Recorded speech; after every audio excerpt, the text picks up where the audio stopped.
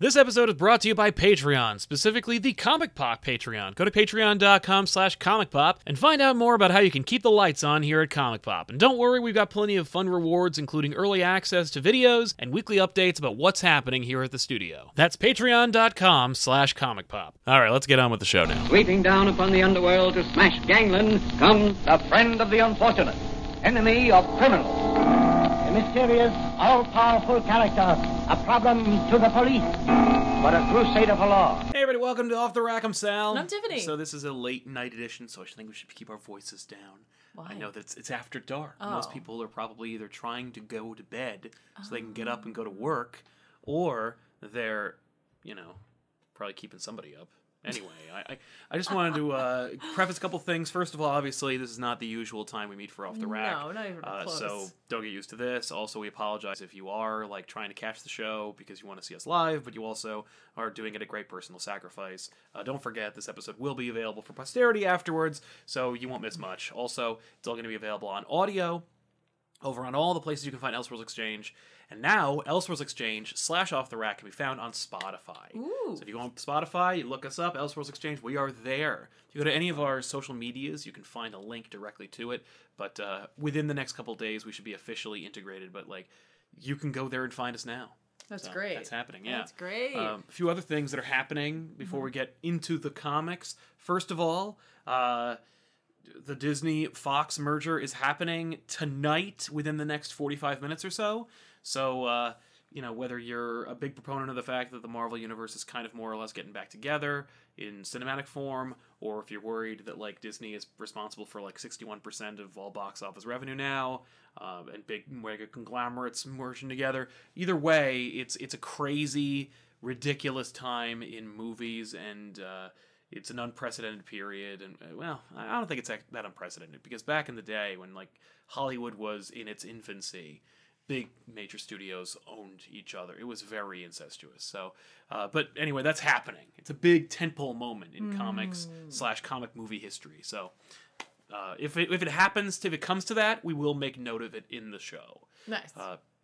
Also, we want to thank everybody for being here live, and if you are here live, we want to encourage you to use the Super Chats. The Super Chats are another way for you to participate and make this a collaborative live show. We read your Super Chats on the air. Figure if you're going to pay a little money, we might as well at least read the answer, acknowledge it in the show, but please keep in mind that when we do that, we're trying to do it organically, so we're not like, Tiffany, stop talking right now because I have to read what this guy says. Right. But we will get to everybody. So just want to mention that. Also, you may notice we're in a different place right now because it's after dark. We're over here in Tiffany's set for the Twitch stream. If you go to twitch.tv/comicpoptv on Sundays and Wednesdays, you can find Tiffany streaming games. Lately with dad butts, but more normally. Just catch Tiffany whatever playing the Twitch streams. It's a lot of fun. I think there's at least 1 or 2 episodes that are available right now on the Twitch stream you can watch. Yeah, you can catch up on some God of War. Exactly, God of War. We just started, so that's pretty exciting. Oh yeah. And also, third thing, I did get a new haircut. You did get a new haircut. People recognize that you actually changed your hair. You got it's much shorter. So there you go. I think it looks great. Thanks. I think it's fantastic. Which is short. Anyway, but yeah. Let's actually talk about comics. Please, yes. Or whatever so else that obviously, you had to... this is the comic book review show where we take books that came out this past week, recap, review them, let you know what we thought about them, and then we give you recommendations for books that come out this week that we think you should pick up.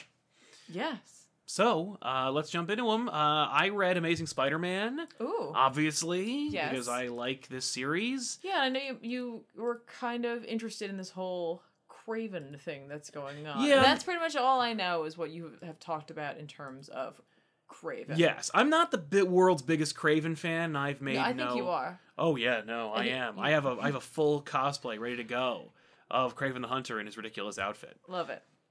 But no, this is Amazing Spider-Man number 17, or in the legacy numbering, 818. Ooh.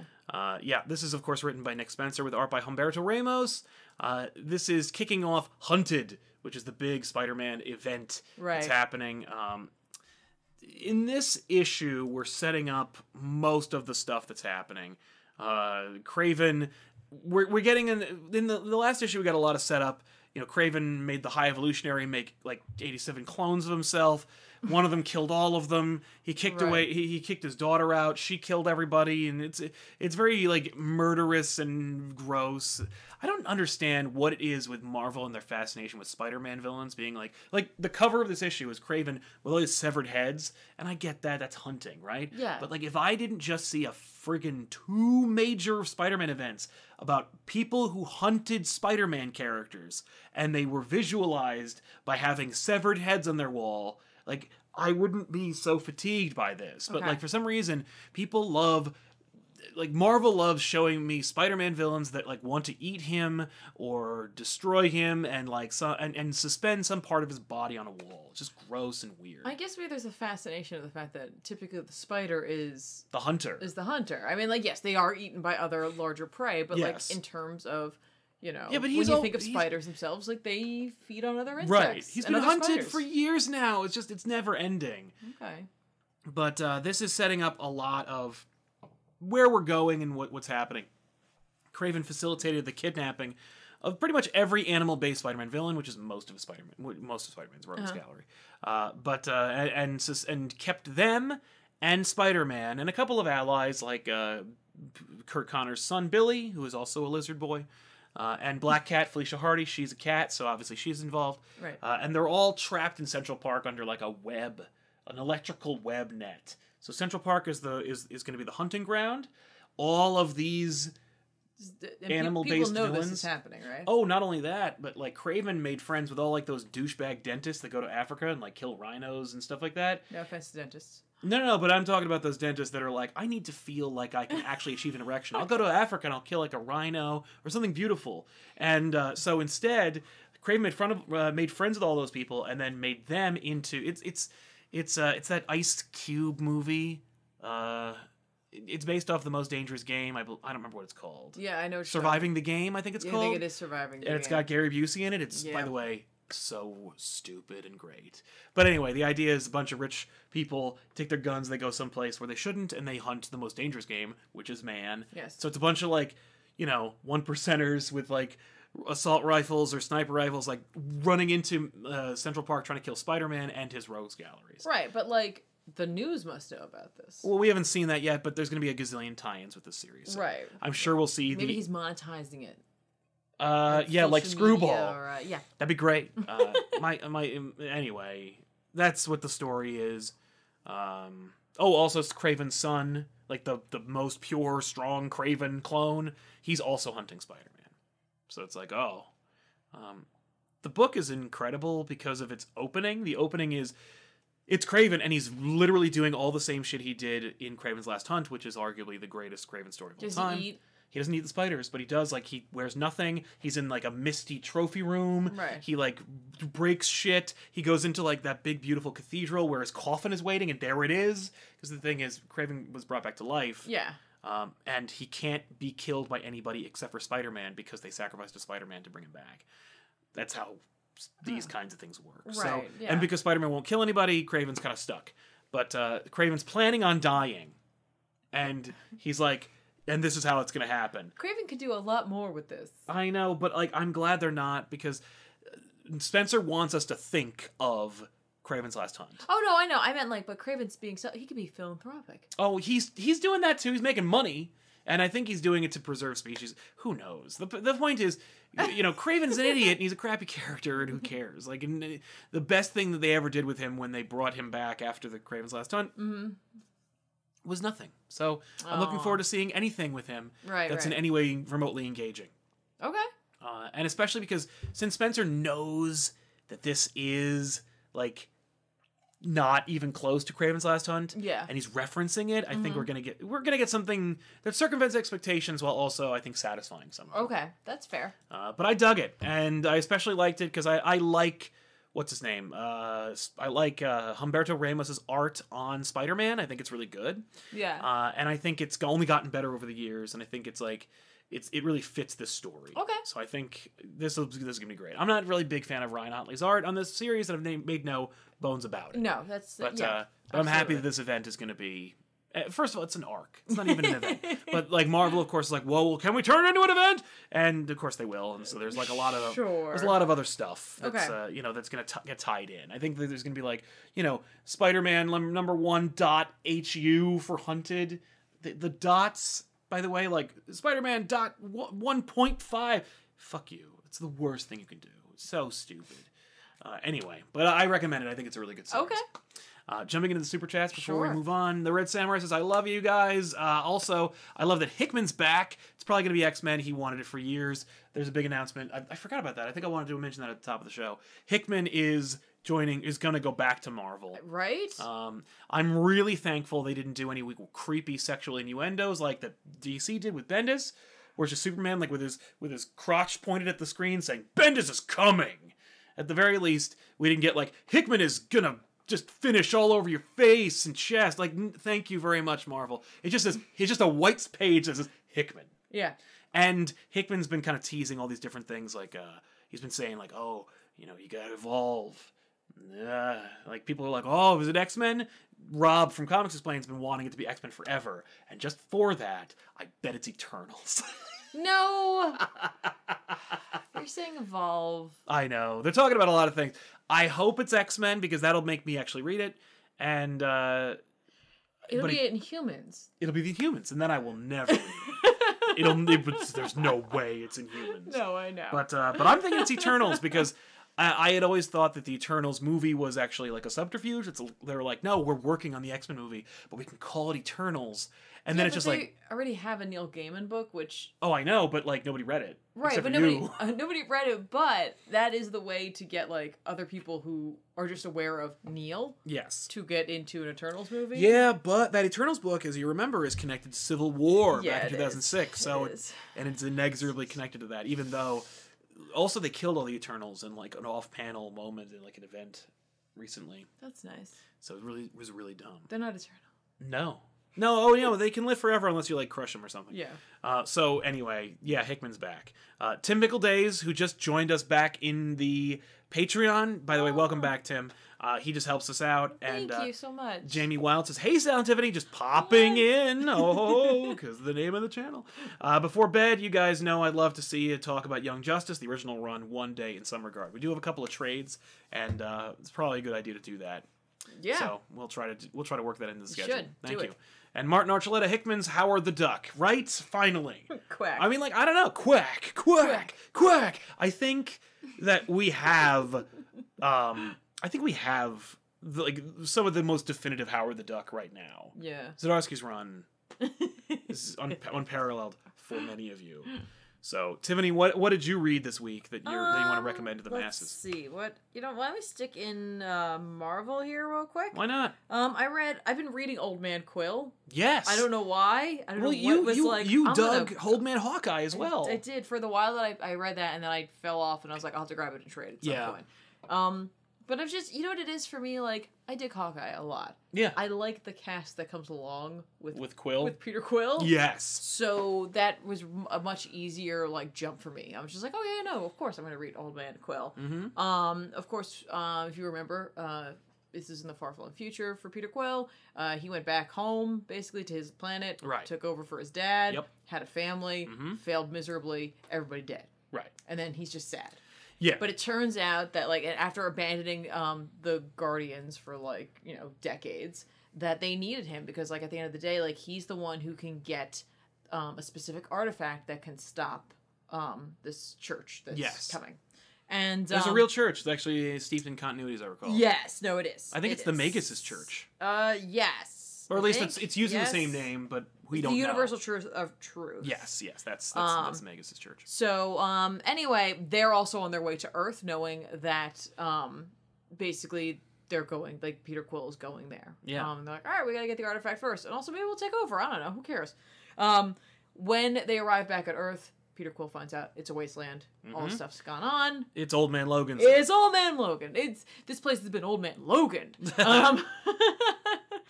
Nice. Basically, Peter recently has gained some fame, which is so funny because it's like the rest of the Guardians took care of the like second Wrecking Crew. Basically, remember they had a fight with the Wrecking Crew. Yeah. Peter did a little bit and saved someone, and now like this other town is like hooray for you, you're awesome. And he's like, I didn't really do anything, and they're like, but you did something. Right. And that is what matters In this world, that's, yeah. But like literally, someone says that they're like, no, you don't understand. You did something. Right. Yeah. That counts.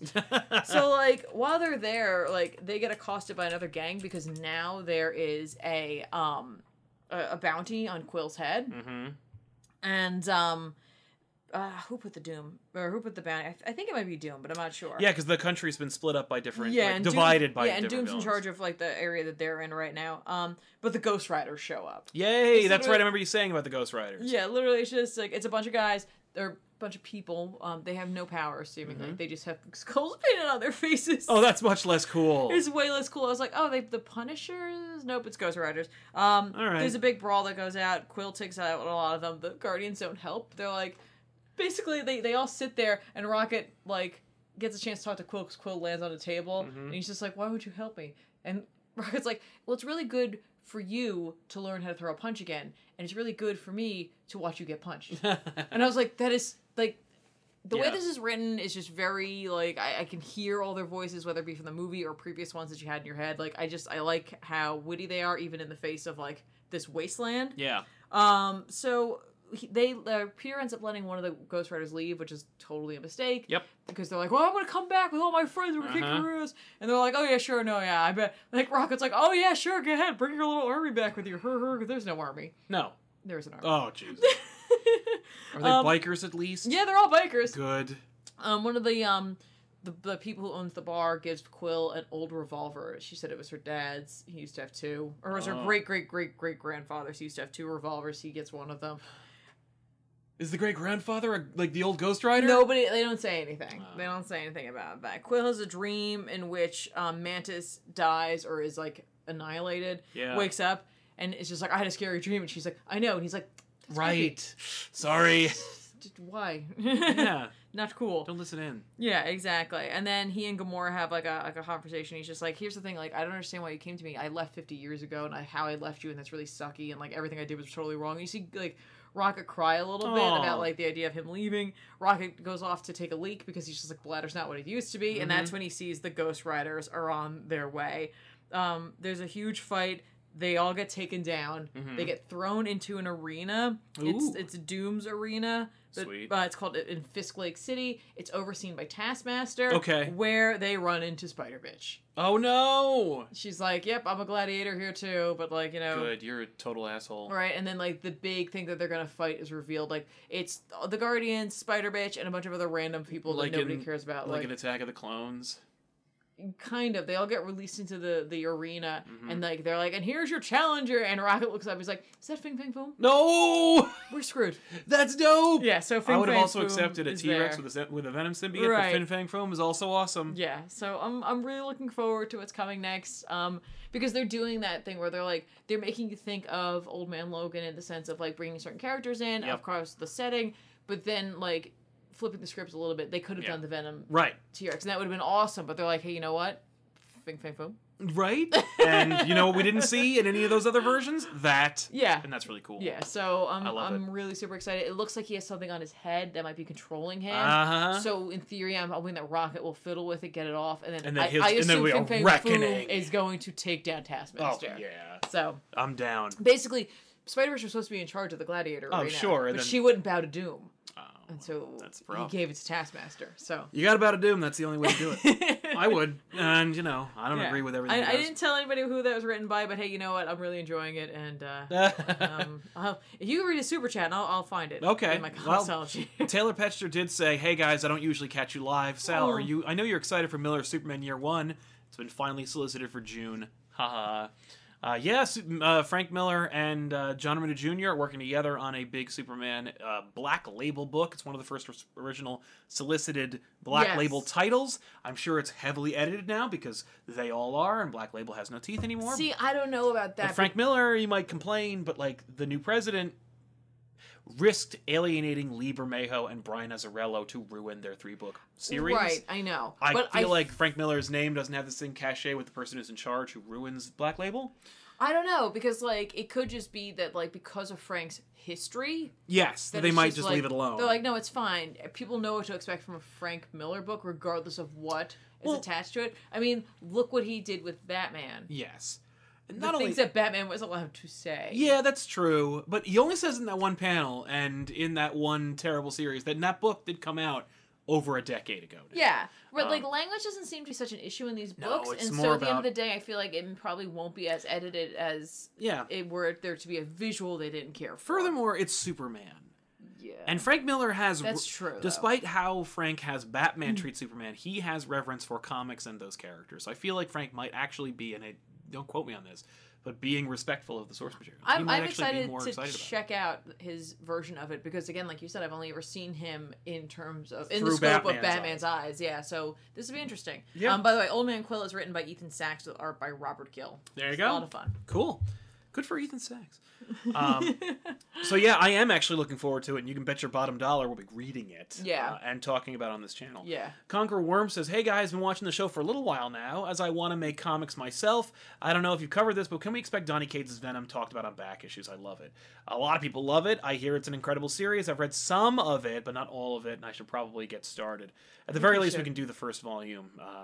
Venom does well or not. It really depends on what version. We did a great Venom and crossover with Punisher. That one did very poorly, and so I'm very gun shy about doing like risky books lately. So Right. we gotta get back on top before we can jump back into stuff like that. Heartless Fang says, "Good evening, you guys. Hello. Sending some love. And you guys quacking made me think the old 90s Muddy Duck cartoon in the Marvel Universe. Yeah, since Marvel is owned by Disney, why not, right? Howard the Duck can be on the Mighty Ducks. Yeah. Oh, I mean, at the very least, Howard the Duck should like have a Mighty Ducks I guess jersey. that he could have a book called The Mighty Duck. The Mighty Duck. There you go. Howard the Mighty Duck is like, why wouldn't they make that book? Right? Mr. Roboto says, which is D, New Day, or Night for Off the Rack? Okay, so we are going to be doing Mondays. Yeah, Mondays. As we normally have been. Yeah. We missed. You can blame Ben for us not being there on Monday. Yeah. No, we were running errands, and also we got lunch with Ben. we got lunch with Ben, and he never left. Which was fine. We're happy to have him. Oh, no, I but, know. Like it was like we're like okay. But we were like, okay, we're like in our minds, we're like, well, we'll do it a little later, and then like it was like midnight. We're like, okay. we'll just wait until Tuesday. Yeah, and then today was kind of busy, so apologize for that. But no, we'll definitely be on for Mondays. We just didn't want to miss it. Yeah. Because we may have to miss next week. Yeah, because we're gonna be away. Nathan Berg just helping us out. Thank you, Nate. Thank you so much. And so yeah, moving on.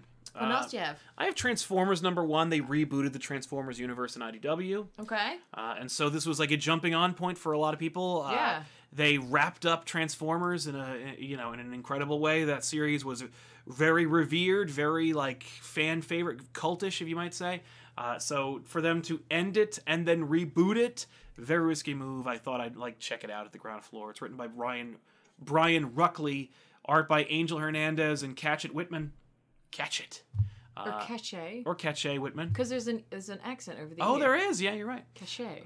This is basically just like, hey, it's pre-Cybertronian War. It's pre-Optimus Prime. Oh. It's back before he got the Matrix of Leadership, when he was simply Orion Pax. Megatron was always Megatron, though. Right. So there is Civil War brewing that we know is inevitable because we got to catch up to the canon of the cartoon and movie, the '87 movie, I believe. We're introduced to a couple of characters. We meet a newly forged Autobot named Rubble, who is just so excited about living. He's like, I'm new, and this is all beautiful and exciting. And Bumblebee is his like. He's his mentor. Right, okay. Windblade she shows up on their pilgrimage to go talk to what will eventually become Soundwave, or Shockwave, I should say. And yeah, I think it's Shockwave. In any case, they're doing their thing. They're going across the desert to go talk to like a prominent, not quite Autobot. They aren't. They have different names. GoBot? No, never. Beast Wars? We're not there yet. Or maybe Beast Wars was before that by like a million years. I'm just saying anything that I recall. In any case, It's cute. Oh, by the way, Orion Pax meets with Megatron, who's like stirring up shit socially, and he's like trying because they're old friends. You see, oh, what tragedy. Okay. So Orion Pax is like, Megatron, like, is there anything we can do to like curtail the violence and like maybe make you chill out a little bit, get a little bit less militant about it? Right. Megatron's like, nope, I'm Megatron. I'm never. Yeah, it's just not gonna happen. I'm never gonna stop. By the way, he's not yet a Decepticon yet. Oh, because they don't exist That's yet. right. He's an Ascenticon. An Ascenticon? Ascenticon. Yeah. Anyway, but yeah, we can see where this is going. Orion Pax is just like, this is not going to go well. He can already tell. And so, yeah, there's some like references to the impending troubles. There's like an orbiting Titan who may be called down in the event of a war. And you know, all that stuff. They're setting up the universe. It looks like a cartoon. There's a little bit more grounded and weight to it. It's not cell shaded, so it actually does look like it has. Yeah, I do notice that. Like, I think if like the two artists have a similar style, but you can kind of tell just peeking through this. Yes, on your, yeah. You can kind of tell where like one had to step in while the other was working, which is unfortunate. But like, you know, this is the first issue, so like if they're going to be working together over time, they'll really start to like. The fact that they could not get one artist for the first issue does not bode well. Well, it depends. I mean, like, here's the thing. Drawing like machines and like robot people is really different, especially if they have like if you know what they look like they have a physiology to them that needs to be consistent from panel to panel. Yeah, and they're all complicated machines. Yeah, no, they're very, very much so. And I know there are people out there who are crazy talented at that, but not, you know what I mean? So it might take a little longer. Agreed. I don't know. Yeah. So it's fine. Okay. It did not blow me away. I was not pulled in, and I don't think I'll be reading more of this. Okay. Especially after hearing like such reverence for the previous series, I don't think I can get behind this reboot. I'm just not as excited for it as I probably should be. Mm-hmm. There is going to be a Transformers crossover coming up with Ghostbusters. Yeah. That I will be reading because it looks like, because you know, like Gozer, when it comes before, the idea is like it's come before different civilizations and maybe different dimensions. They pick typically what would be the scariest thing, I'm sure. Yes. For well, them. like Gozer, who not always a woman, but like that's why I say they. Yeah. Gozer always says like, or the implication is like, Gozer can be whatever it wants to be, and it offers the opportunity to be, whatever the form is of, the harbinger of doom for that civilization. Mm-hmm. So when Gozer comes before the Transformers, she comes before them as like a Transformer. Oh. And they're like Transformer terror dogs. Like the idea is that she comes before like the Cybertronians. Oh. And she's like, I got bad news for you. I'm here. Okay. And you're like, that's cool. Also, I think the Ecto one's gonna become a Transformer. It has to. Why would you not do that? Is the Ecto 2 in it? You mean the helicopter? Yeah. Yes. The Ecto 2 is in that universe. So I'm just saying. All the Ectos. Every Ecto you've ever seen. The boat. I think if you ever catch our Elseworlds Exchange where I talked to Eric Burnham and Dan Schoening, the progenitors of the original incredible IDW Ghostbusters run, which is still going now, who are also working on the Transformers crossover. They said they wanted to get the boat in, but they haven't yet. The boat, I think, was introduced in the video game. So that's not in it, but everything else is in it. Like, everything. Okay. But that's what I'm saying. Like, maybe they'll have like a whole bunch of a big fleet of of Ectos. Yeah. I think I'll stick with Ecto 1. That's all we need. I would like to see Ecto 2. Yeah, that'd be fun. Just because like the flying land and like air thing is very... It's already practically a Transformer. Like the wings come out. It's very like exposed. Right? Yeah, no, I agree. Then we'll just get Doc and Marty in there, and the DeLorean can also be one. That's also a run by the IDW people, so... If it runs too fast, it'll go back inside. Yeah. No! Flux! Slow down! That'd be dope. So, yeah. Transformers, it's a pass. Okay. But not the Judge Dredd kind of pass. No. I want to watch that. It's a pass. Taylor Petcher says, Sal, I know you've been one of the most critical of Bendis' tenure on DC so far, but any interest in the upcoming Leviathan event with Malieve? No. In fact, I did read the latest Superman. So I'll probably pull that up in a little bit. But for now, yeah. So Leviathan, I've not been keeping up with Superman. You're not missing right much. now. But the fact that, like, okay, so here's the thing. Mm-hmm. Those, like, in that sentence, there were two great words. Yes. Maleev Right. and Leviathan, because that makes me think of, monstrous, you know. Oh, yeah, and he wants you to think that, and I get it. Like, I'm like, yeah, okay, that's kind of cool. Yeah, yeah. It's not so cool. I don't know. Okay. I'm not reading the damn thing. That's true. I deliberately don't read books I don't All right. like. Well, while you're pulling up your Superman, Yeah, what have you got to I'm recommend? gonna talk very very briefly because I won't go too much into this. There was no Conan this week. There was an Age of Conan book. Baylit. Oh, yeah. There's an accent over this E. I don't know how to say this name. I apologize for that. Oh wait, before I do that, we have other super chats. We do. I'm so sorry. I cut. No, it's all right. I thought totally you cut wanted to off- wait. No. I cut off the super chats because you were looking at Superman. Yeah.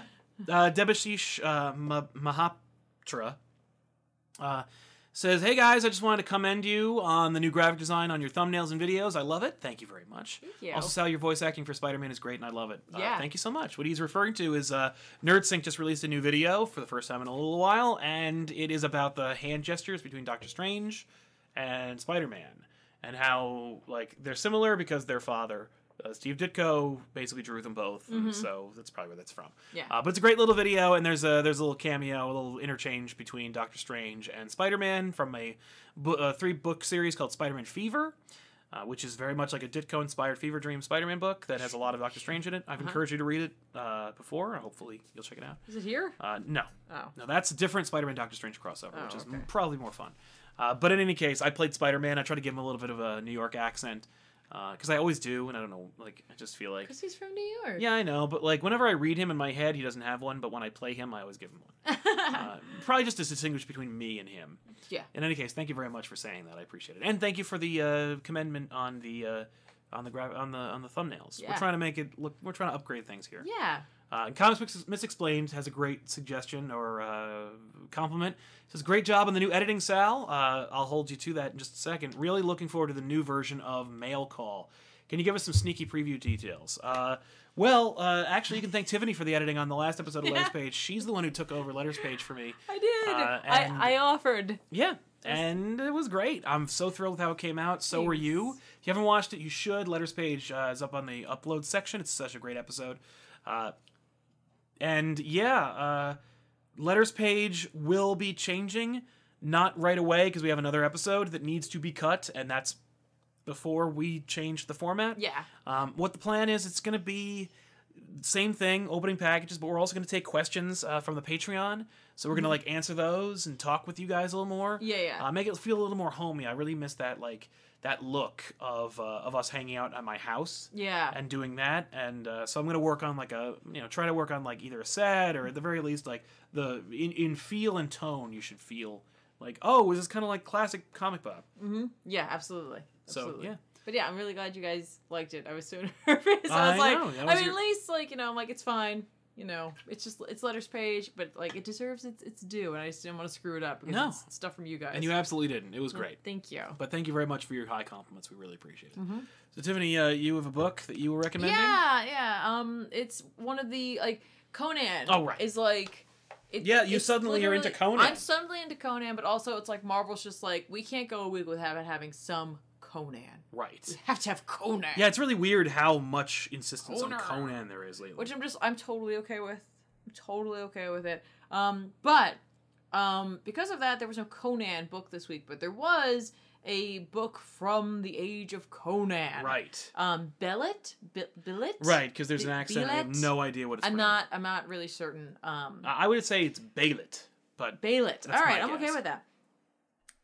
Based on how they kind of sold this book, she's a character from Conan's lore, the Yeah. Queen of the Black Coast.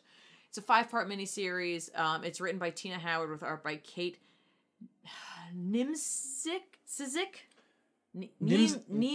I'd say Nimzik. Nimsic. It's not It's not too dissimilar from Nimziki from Independence Day. So Okay, there I'd you say Nimzik. Nimsic. And I gotta say, I don't know what to talk about the cover artist. Cover artist is Sana Takeda, who does Monstrous. Yeah. So the cover is just stunning. Amazing. It's just stunning. It's just a beautiful piece.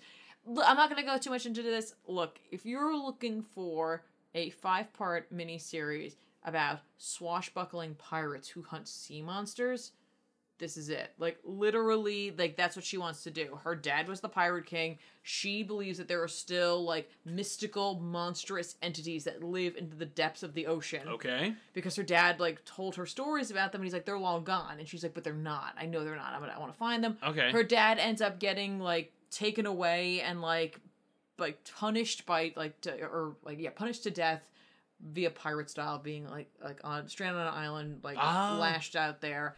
Because he has way too many deaths. Basically, they're like, here's the thing. Just because you went straight doesn't mean that all that goes away. No, of course. She goes to try to save him. He's like, no, don't do that. Like, it's fine. Like, you know, like, I can't be rescued like this and then live with that shame, basically. He's just like, I had to die a pirate's death. And so she ends up actually killing him because he asks her to. Okay, cool. So, like, it's pretty badass. Then, like, when she goes back to town, like, because the Pirate King is now dead, basically, like, everybody starts trying to take the ships that he has, and she's like, that ship is rightfully mine because I'm like the Pirate King's daughter. Yep. The Pirate Princess, if you will. The Pirate Princess. So they do call her that and make fun of her, but basically they end up like taking her because they're slavers. And so they gather a bunch of people from the town and they take off with the ship. Yeah. And they're gonna sell her and a bunch of other people to wherever. They end up running into another ship who like basically are just like, we're kind of like, hey, what's up? They like trade information about like the Pirate King's dead, that kind of thing. And then they offer them, they're like, hey, you want to buy some folks? We got some folks. And if we were to, hypothetically speaking, be selling people. Would you be down for that? And they're like, oh, okay, yeah, slavers. All right. And they immediately attack them. They're like, screw you, you suck. You're the worst type of people. Nice. So they, like, take the ship down, they free everybody, and they find this box downstairs. They're like, oh, sweet, and we get treasure. And they open it up, and she's inside of it because she was such a hassle. Yes, she was dangerous and a hassle, and they had her, like, you know, like, chained up in there. So then inevitably, like, they take her ship, or like the ship that she says is hers, and she's like, that ship belongs to me. Right. Like, she's been on their other ship for a while. She's like, you should just give it to me. And they're like, what do you want to do with it anyway? And she's like, I'm gonna go and find like the last cool supernatural creatures, beings of the world, because like that's what I want to do, and I'm meant to do this. And they're like, they don't exist, whatever. And then like literally, like as they're like naysaying that, like it like a big kraken-y, like tentacles, giant squid thing. Dope. Like attacks. Cool. I'm like, sure, okay. Yeah. Pirate adventure. Okay. In Conan's time. Conan's universe. Yeah, so I don't know if inevitably by the end of this we'll see her interaction with Conan right now, or maybe we'll even do like a jump in age because she's young at this point. Right. So inevitably she has to become the adult that Conan would, you know. Yeah. Run into. So there you go. Cool. Conan. Nice. Recommending it? You know what? Again, like if you like pirate books and you're looking for something that's just high flying fun that you know is going to be over in 5 issues, then I'd say go for it. There you go. I read Superman #9, written, of course, by Brian Michael Bendis with art by Ivan Rice and Brandon Peterson. This is the Where Has John Been? He went with Lois and Jor-El across the universe for no good reason. When he came back, he was 17 because Bendis didn't want to write about a kid. And so he's now going to spend this arc telling mom and dad in Bendis-ese where he's been. Right. And so we just got through with him kind of like separating from Jor-El, the idea being that like, okay, so also Bendis didn't want to write about Jor-El, so he established that Jor-El was not as powerful as Rebirth implied, nor is he as forward-thinking as Jeff Johns wanted him to be, or Peter J. Tomasi set up. Instead, he was basically like a crazy person and like completely unhinged, and so John separated from him as quickly as possible. John then gets captured by the crime syndicate, who were dead, but now aren't because Bendis. And so John was trapped with the crime syndicate as a prisoner. And so John is locked in a volcano until he leaves. And then he faces off against Superwoman, because Superwoman, of course, is the Lois Lane of that universe, and or that Earth. And so it's John having to fight like his father and his mother. Right. He didn't really fight Ultraman so much as he made fun of him, because Ultraman was equally unhinged and miserable. There's only one there's a couple of really great looking images in this issue, because it's drawn by Ivan Rice and Brandon Peterson. It looks really good. It's a Right. good-looking book. We have this like weird vision in the opening of the book, by the way, of like Superman's vision of the future, where Yeah, like I saw that. And I'm everything's like, there's like a bunch of bat characters. Yeah, like, and, it- Jimmy Olsen has a family. right, like everybody's hunky dory, and he's made up with Zod, and then something bad happens, and you're like, oh, like is this clearly Bendis is setting up something, and I'm sure it's gonna either tie in with a Leviathan or it's gonna tie in with another event. Of course, it's about like time travel, so like that'll screw everything up for DC because they have to let Bendis do whatever he wants. Whoa.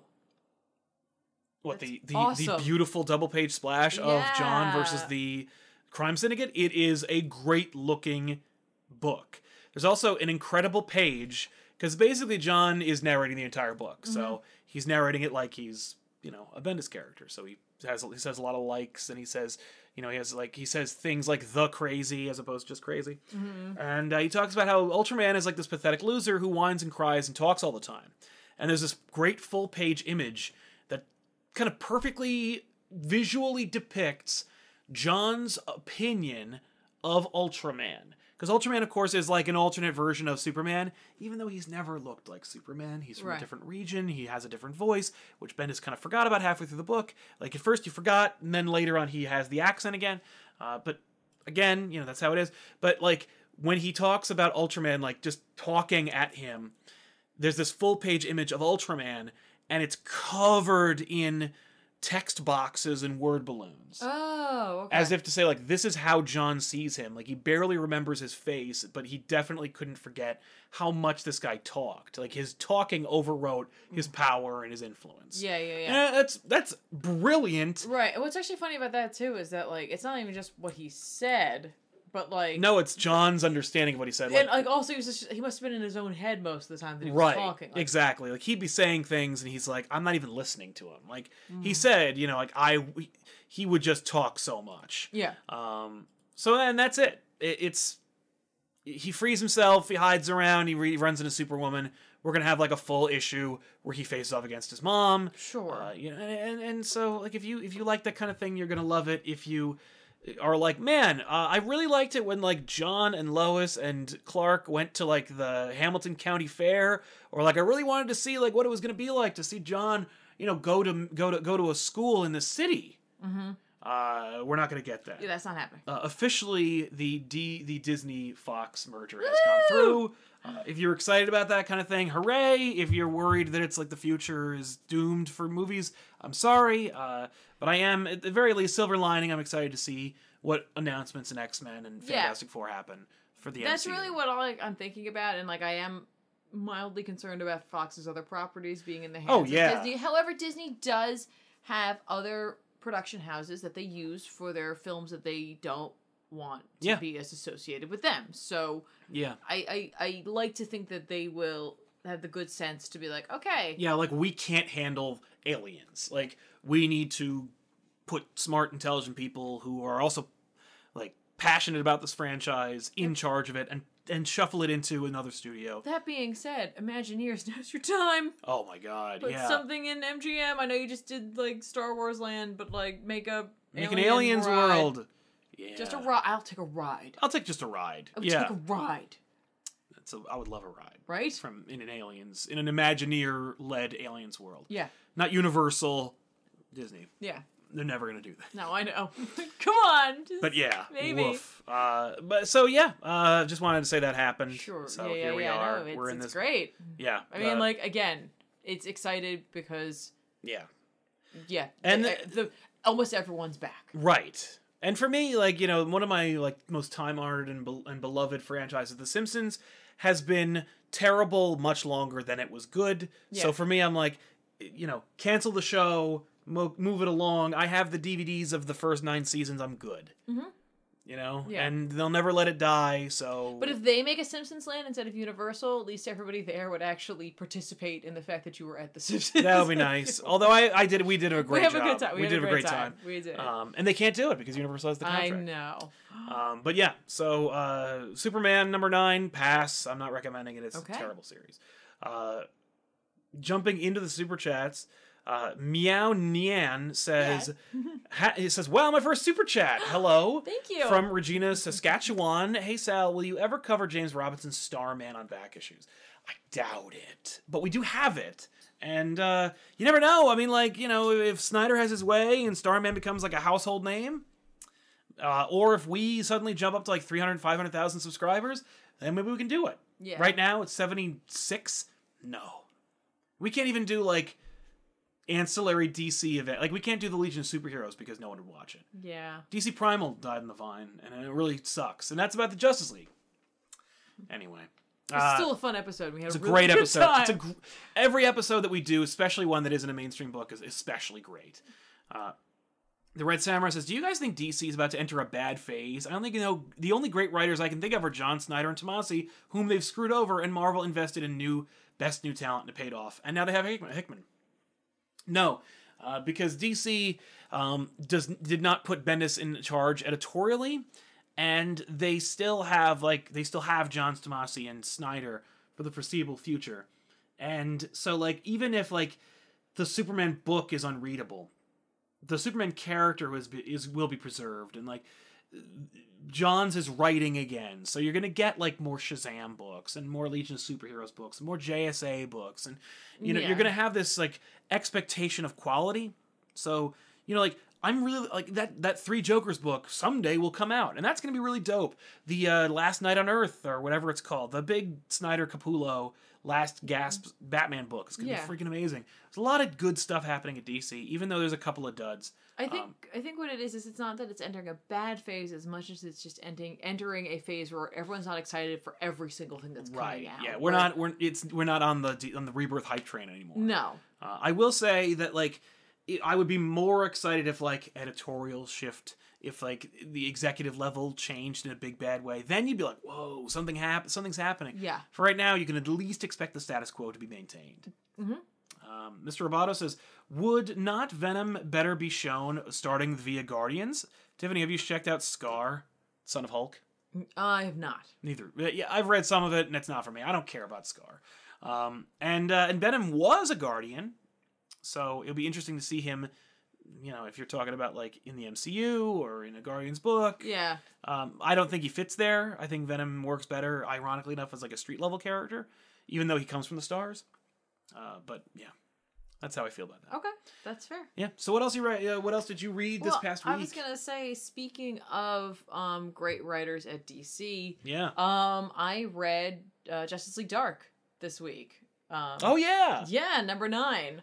And by this week I mean last week. Arguably one of the best books coming out of DC that nobody's reading. It's written by James Tynion IV, with art this time around by Alvaro Martinez Bueno and Miguel Mendoza. Mendoza. Oh. At the end. This is continuing this whole kind of like they're dealing with Dr. Fate. Okay, yeah. They're dealing with Dr. Fate. They set that up with the other kind. And they're dealing with actually some of the fallout from the Witching Hour. Yeah, which is awesome. Great. Like that's another great. By the way, you did a back issues on that. You led a back issues on Justice League Dark, Wonder Woman, The Witching Hour. Great episode. Watch that as well. Oh, thank you so much. It also will help you to catch up with what's going on. I know you love Snyder's Justice League right now. I am. This is my favorite Justice League. Yeah, that DC's that's putting a ringing endorsement. But I kind of like that. Like there is a Justice League for everybody. I think right exactly. now. This book literally just kind of goes into what's been going on with Dr. Fate lately. Yeah. Like they mentioned the fact that Dr. Fate was involved with the whole DC Metal thing. He ended up kind of receding into his helmet at one point during it. And kind of like losing his humanity in it. Well, kind of what happened when he came back out. Yeah. So we have Kent Nelson, and then we have what the heck's the other guy's name? Khalid. Oh yes. Khalid. And they're basically they're studying together. Like Khalid's learning a little bit more, and Kent has been in conference with Nabu this entire time, and Nabu's kind of like, yeah, hey, look, a lot of crap's been going on. You should just let me take over. Just let me take over. Just let me take over. Yeah, Nabu always wants that. Kent's talking out loud, and Khalid's nearby, and he's just like, hey, he literally can't they live in an MC Escher painting. He can hear everything all the time, and so things go south real fast, Naturally. and like Nabu takes over, obviously, and ends up imprisoning Khalid. But Man-Bat freed him. Oh, great! And so he's out, and so at least they got that going on. In the last issue, Dr. Fate was chasing after the last of the magic users, who then escaped to Mira. Yeah.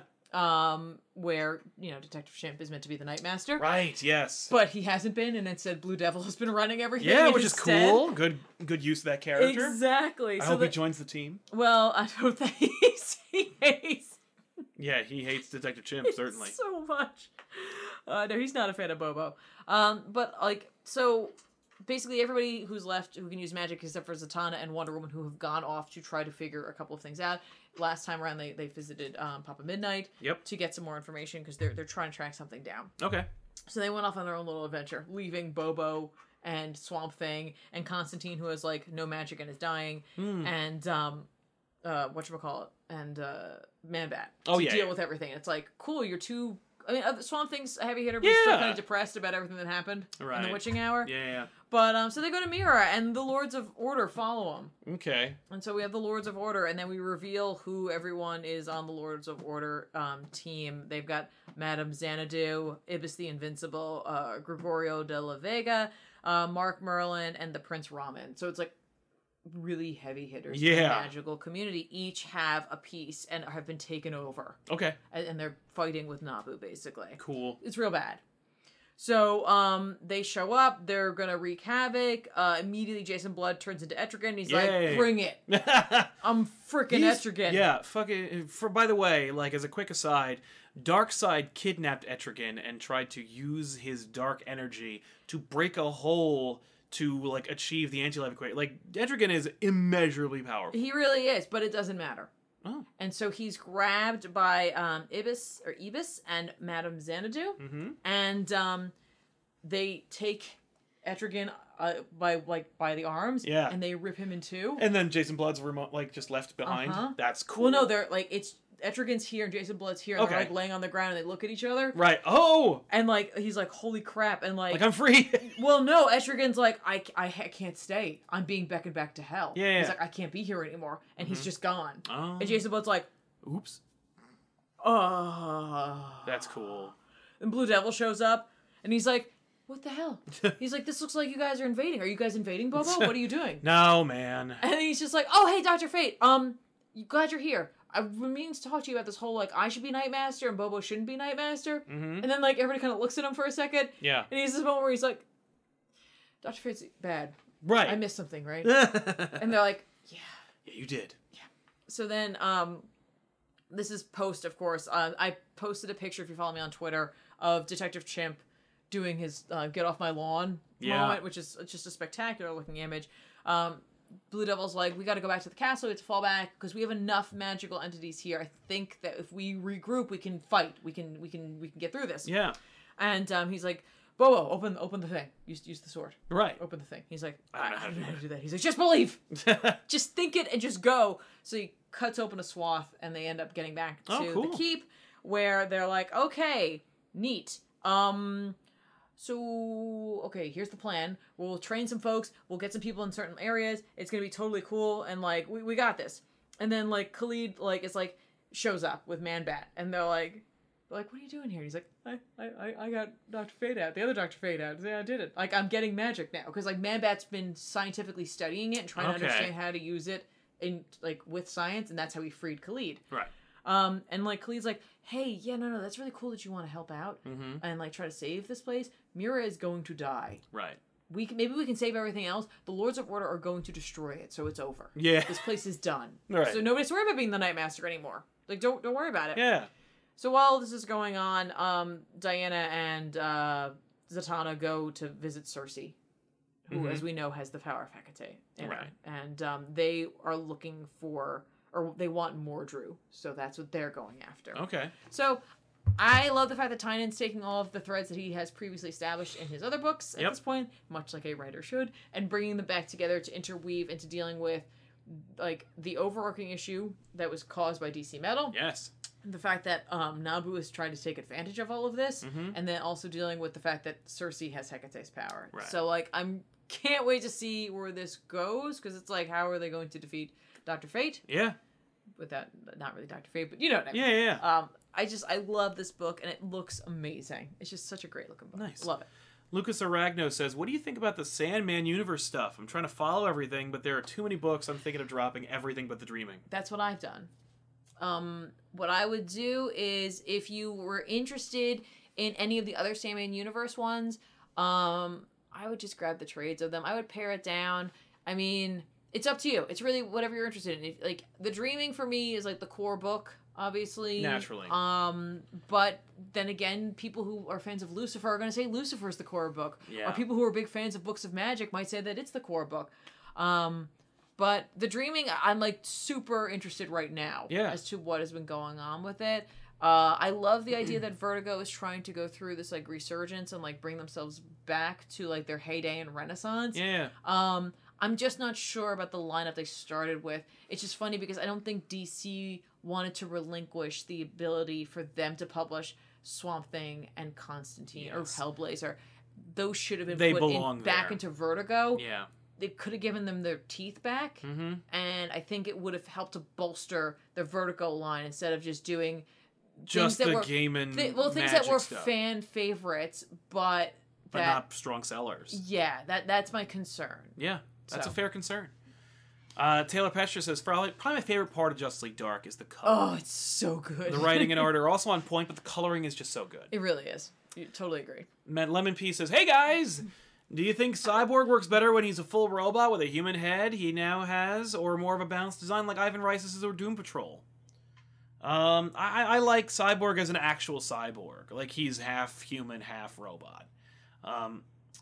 You know, I'm used to him being like my favorite version, I think everyone's favorite version of Cyborg is the one from the Teen Titans cartoon show. Yeah. Where he is literally a robot with a severed head. But I like him as like a half man, half robot. Okay. That's what a cyborg is. No, I get it. I liked what they did with him, and this is like that's just, you know, what they did with him in that show. In the animated series of Teen Titans. Like, I like what they did with it because it was like, you know, when he looked in the mirror, like like there was very little of him that was human, but like he had the mind of a human and like, you know, essentially the heart of a not the heart, but you know what I mean? Like, he wanted to be a human that he could not be. Right. And so, like, I think when you give him the human part, it's like, well, no, I'm still, you know, a lot of he's human. Right. And it's like, yeah, not so much. No, that's fair. Also, Lemon P says, also, Dark Knight's metal back issues, maybe? I think, it's happening.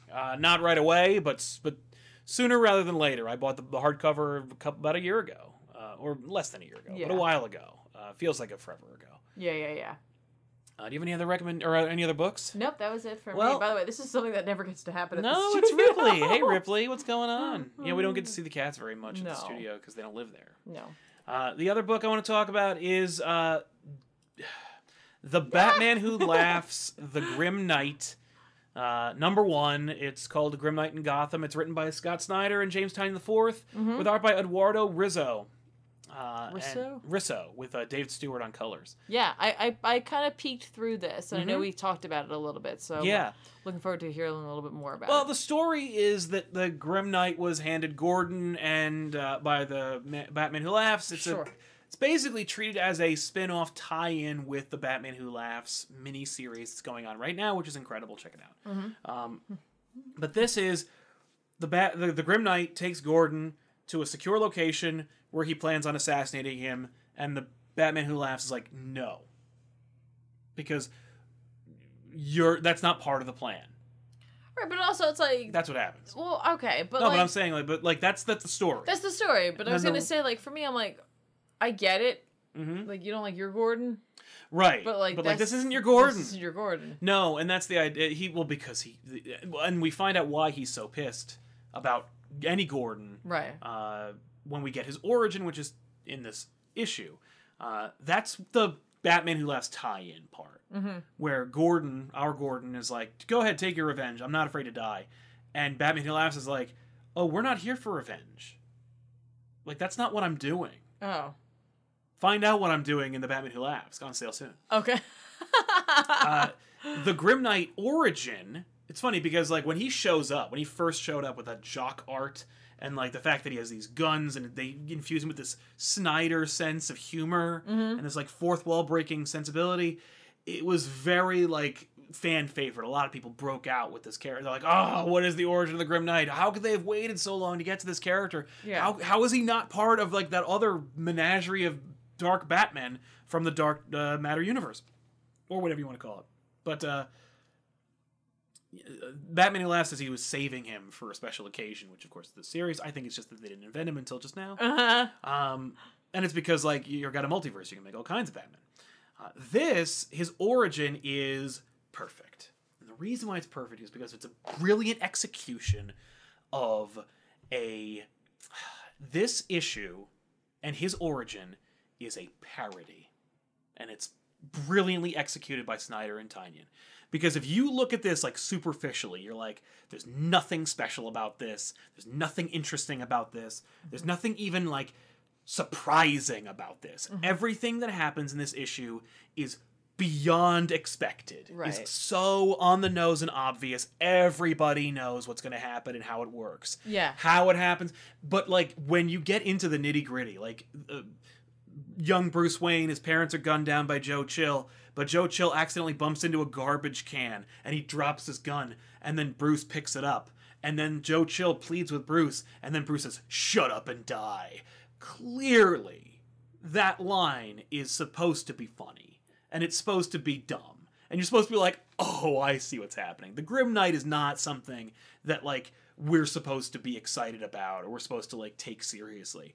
This is a silly, like fun, kind of almost Deadpool-esque joke. Okay. And as we go through this, as Rizzo's art is such that like the drawing of the Grim Knight is just the Dark Knight Returns, but with guns on him. Right. Straight up, blue suit, little ears, big dude, square chin.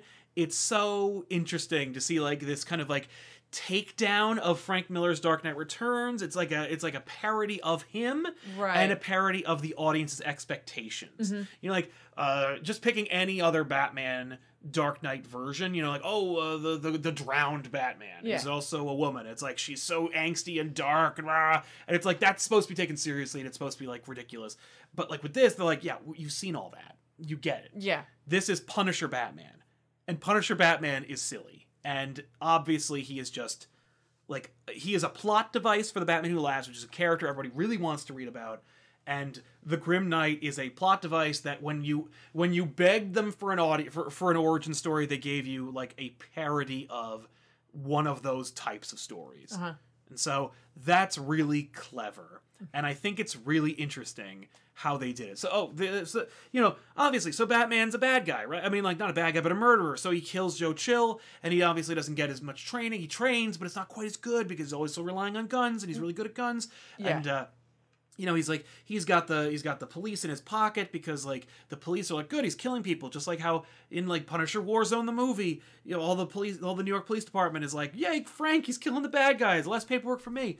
But Gordon is like, no. And so Gordon tries to do like a one-man takedown of the Grim Knight. Okay. And ultimately he succeeds. And it's actually it's a fun sequence where Gordon like bribes people and like sets things up. He sets up an original sting operation to catch Batman, and he like bribes cops to do it, and then Batman kills all of them. And he's like, you're pathetic. And then Gordon just goes higher and higher up the food chain and eventually gets the governor involved, the National Guard, and they storm Wayne Manor. Yeah. And like Bruce Wayne comes out and he's like, what are you gentlemen looking for? And they're like, I've got you.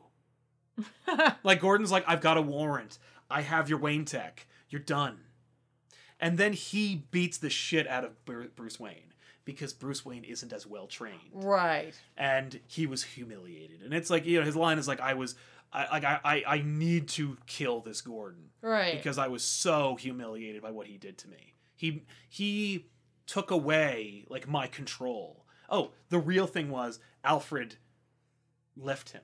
Oh. Like, Alfred is like... I saw that in there. I was like, I can't stay with you. He's like, this isn't what your parents want. No, and he's like, I don't care. And then he's like, you know what this means, though? I'm going to detonate a bomb I have in your flesh. And he's like, I don't care.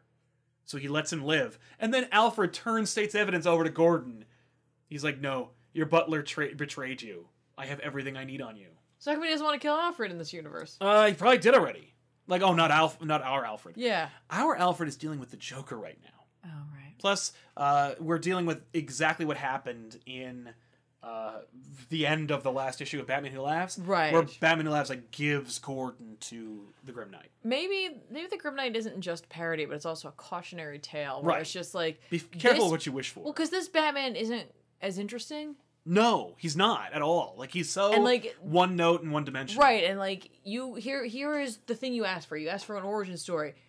That's all I got. Right, like what are you going to keep reading about? Like his totalitarian Gotham state? Like we saw that. Like we see it in this issue. And Yeah. it's like there's no story. Penguin's dead, Riddler's dead, Two-Face never became Two-Face. Like obviously all these characters would be dead. Like if Batman could shoot people, everyone who was bad would be dead. Yeah. And eventually he'd be the baddest of them all. Like that's not interesting. Yeah, right. You know? So it's interesting how they executed it and how they were like it is the problem is not the problem but like the problem when you're making a comic that's like it's a cautionary tale. You don't want this. Be careful what you wish for. Yeah. Jean-Paul Valley Batman is a parody of Image Comics in the 90s. And people went like, this is the coolest! And they were like, oh no, what have we done? Right. And they had to keep it going, and they just kept making him more and more ostentatious and dumb. Right. Until eventually they had to bring back Batman. Kingdom Come, while it's a transcendental book and it's incredible and it's like it got different like applicability across like generations, Yeah. it is a straight up condemnation of what Image was doing to the comic book industry at that time. Now that being said, Image of course did nothing but make the comic book industry better as a result of giving creators rights and giving a voice to people who otherwise wouldn't have one. Yeah. And self-publishing and everything. It's incredible. But in that very small window when Kingdom Come was coming out, Image's all-style, no-substance Flash, because it was run by artists who were told that they were the reason people were buying those characters, were influencing those stories. They were influencing the books outside and in the big two. And Mark Waid was trying to caution people like, this is not what you want. Right. Be careful of what you wish for. So I was worried that, Grim Knight was going to become that, where it's like, look at what a joke he is. People being like, no, and I got a Grim Knight decal on my car, and I have a Grim Knight tattoo on my chest, and Right. I think Grim Knight is this is what Batman should be. Batman should be a crazy murderer. And it's like, because he's so extreme, because he's also looking like the Dark Knight Returns, which was at one point like the hardest edged Batman you could imagine. Yeah. They're getting it all out. Right. So that there's nowhere else you can go with him. And I love that. So at first I hated it, and then I'm like, oh, it's actually kind of genius. And I'm so glad because it's written by Snyder and James Tynion IV, there's no way that's not what it is. Yeah. Okay. So that's really cool. That's great. So with that in mind, let's jump into some recommendations for books that are coming out this week. Tomorrow, you can and should pick up. You want me to go first? Yeah, well, sorry. hang on. Okay, I'll just pitch this. This is the first issue in a 6-issue miniseries. If you liked the Spider-Man video game from Sony, Spider-Man City at War is a comic book adaptation of the video game. Don't really care for their cover. Oh, no, it's by Clayton Crane. He does incredible work. It's crazy awesome. He drew that Ghost Rider book with Garth Ennis. His Spider-Man is...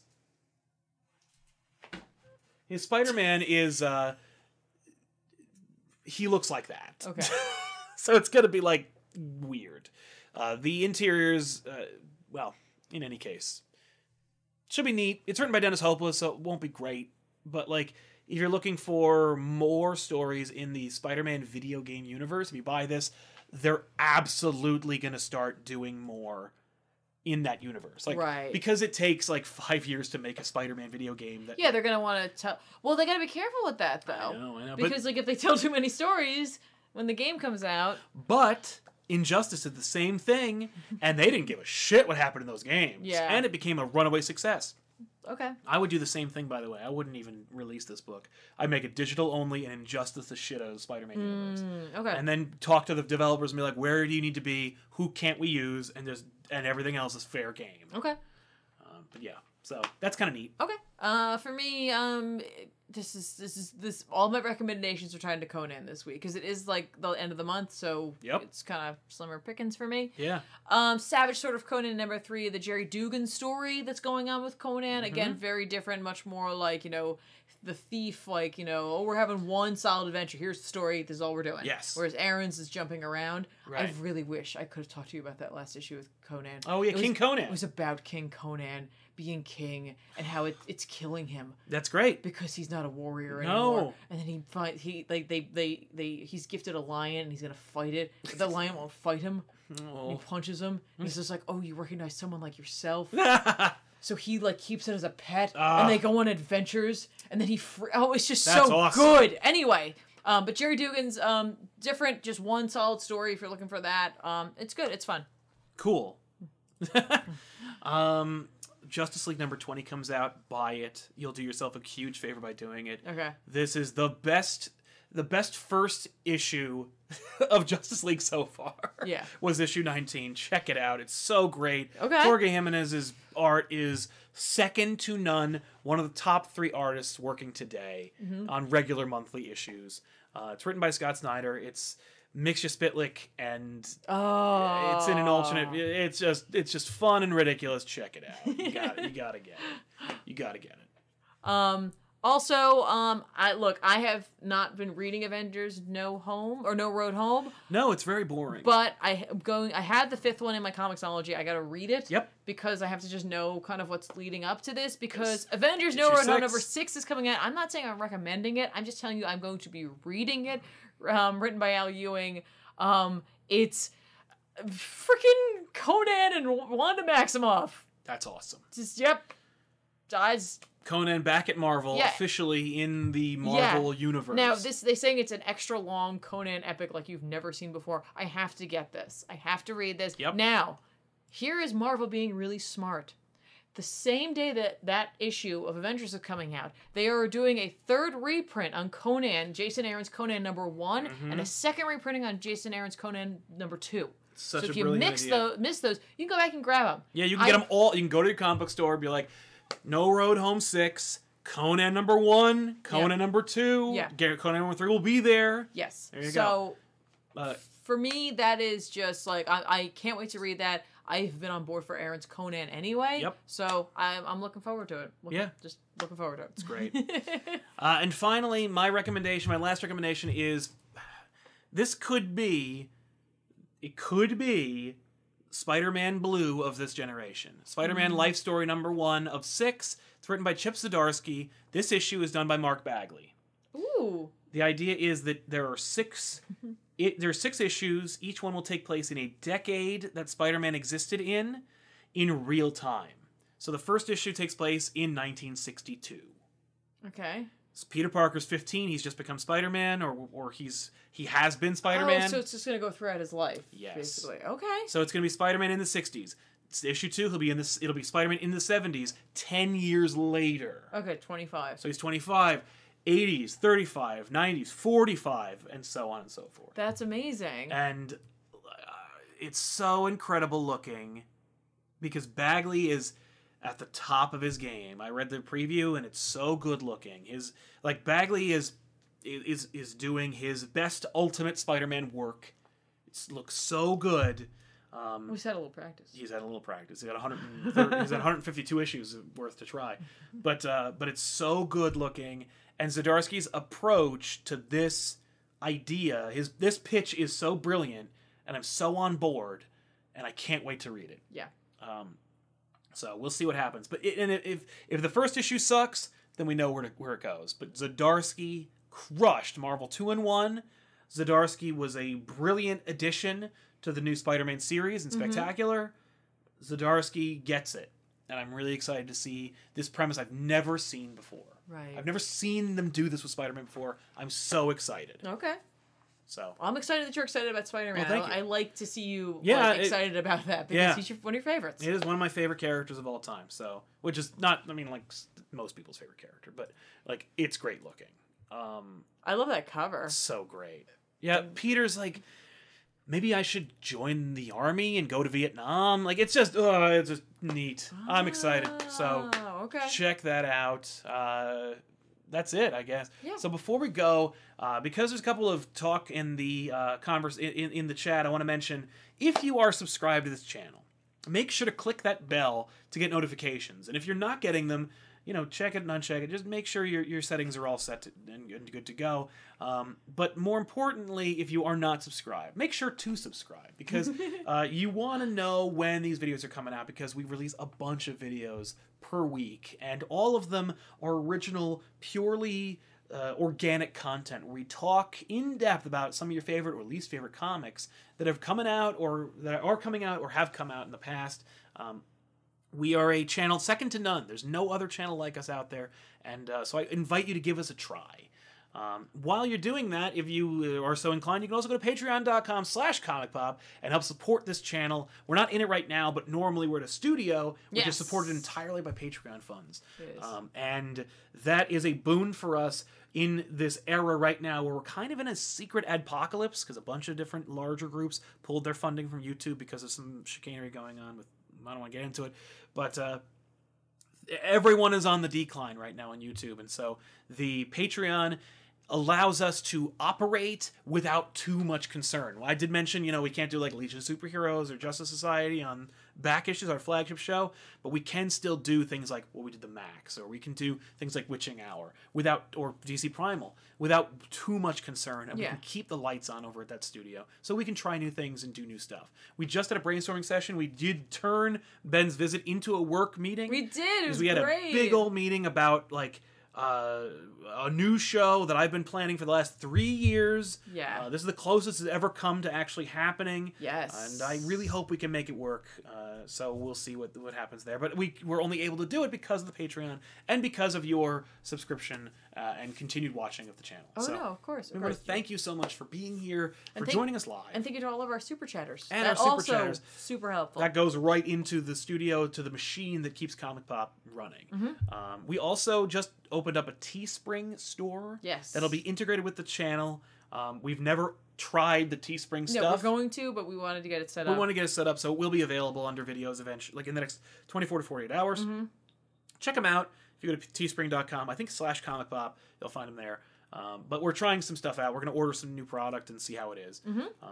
But new stuff in the works, not just like us going places or us like, getting new crap for the studio or for the sets. Like genuine, original, like content and generation of said content. Yeah. So thank you all so much. And of course, before we go, just one last plug. If you like video games and you like watching streaming, you can go to twitch.tv/comicpoptv and watch Tiffany play Sundays and Wednesdays. They're a lot of fun. It's a very tight-knit community over there. Yeah. I encourage you to check it out. At the very least, just pop in and see how it goes, because it's really fun and very collaborative. Everybody's hanging out and knows each other. Tiffany will just like chat with you guys. Yep. And it's fun to watch her play like new stuff, and it actually allows us to like get new. It encourages us to get like games we would normally wait a couple of years to buy. Oh yeah, like right now, and so you can play them and everybody can enjoy them. Oh yeah. So check that out over on the Purple channel. Yeah, you can see me stealth. Yeah, you're not the most stealthy person on the planet. No, stealthing usually just involves me running. Just running and just piped. But bricked. Yeah, I want to thank you so much for watching the show, and of course, if you're watching this after the fact, thank you so much for watching. Yes. And of course, you can find the show on audio as well. Before we go, there's a couple more super chats I wanted to mention. The first of which is Comics Misexplained. Comics Misexplained. Glad to see the Comic Pop merch store posted on Facebook. I did post it on Facebook, facebook.com/comicpopofficial or facebook.com/groups/comicpop. In the description, all the links are there. Need a t-shirt or hoodie soon. Also, you guys need anything from C2E2? I need to go. I need a ticket. I'm not going to. I can't afford to go. But I can't think of anything exclusive that's going to be there. I just want you to have a great time. Take a ton of pictures. Yeah, have fun. Take lots of pictures. Meet as many creators as you can. Even if if you think to yourself like, oh shit, like I don't think I can carry on a conversation with Al Ewing, but I do want to tell him he's awesome. Just do that. Just say he's awesome. Don't feel like you don't have to get a signature if you don't have something. Just be like, yo, I think you're awesome. Yeah, they appreciate it. Yeah. They really do. So have a great time. That's my recommendation for you. Mr. Roboto said, did writers forget Swamp Thing as the White Lantern? Yes. Yeah. Or they ignored it. Yeah. No, he's just Swamp Thing. He's just Swamp Thing now. So there you go. But we want to thank you all so much for everything. We're so indebted to you. And we'll see you guys next time with another episode. Of course, stay tuned. Tomorrow, Wednesday, Twitch stream, Elseworlds Exchange, back issues. A lot happens on Wednesdays. So at the very least, if you're thinking about checking us out, check us out then.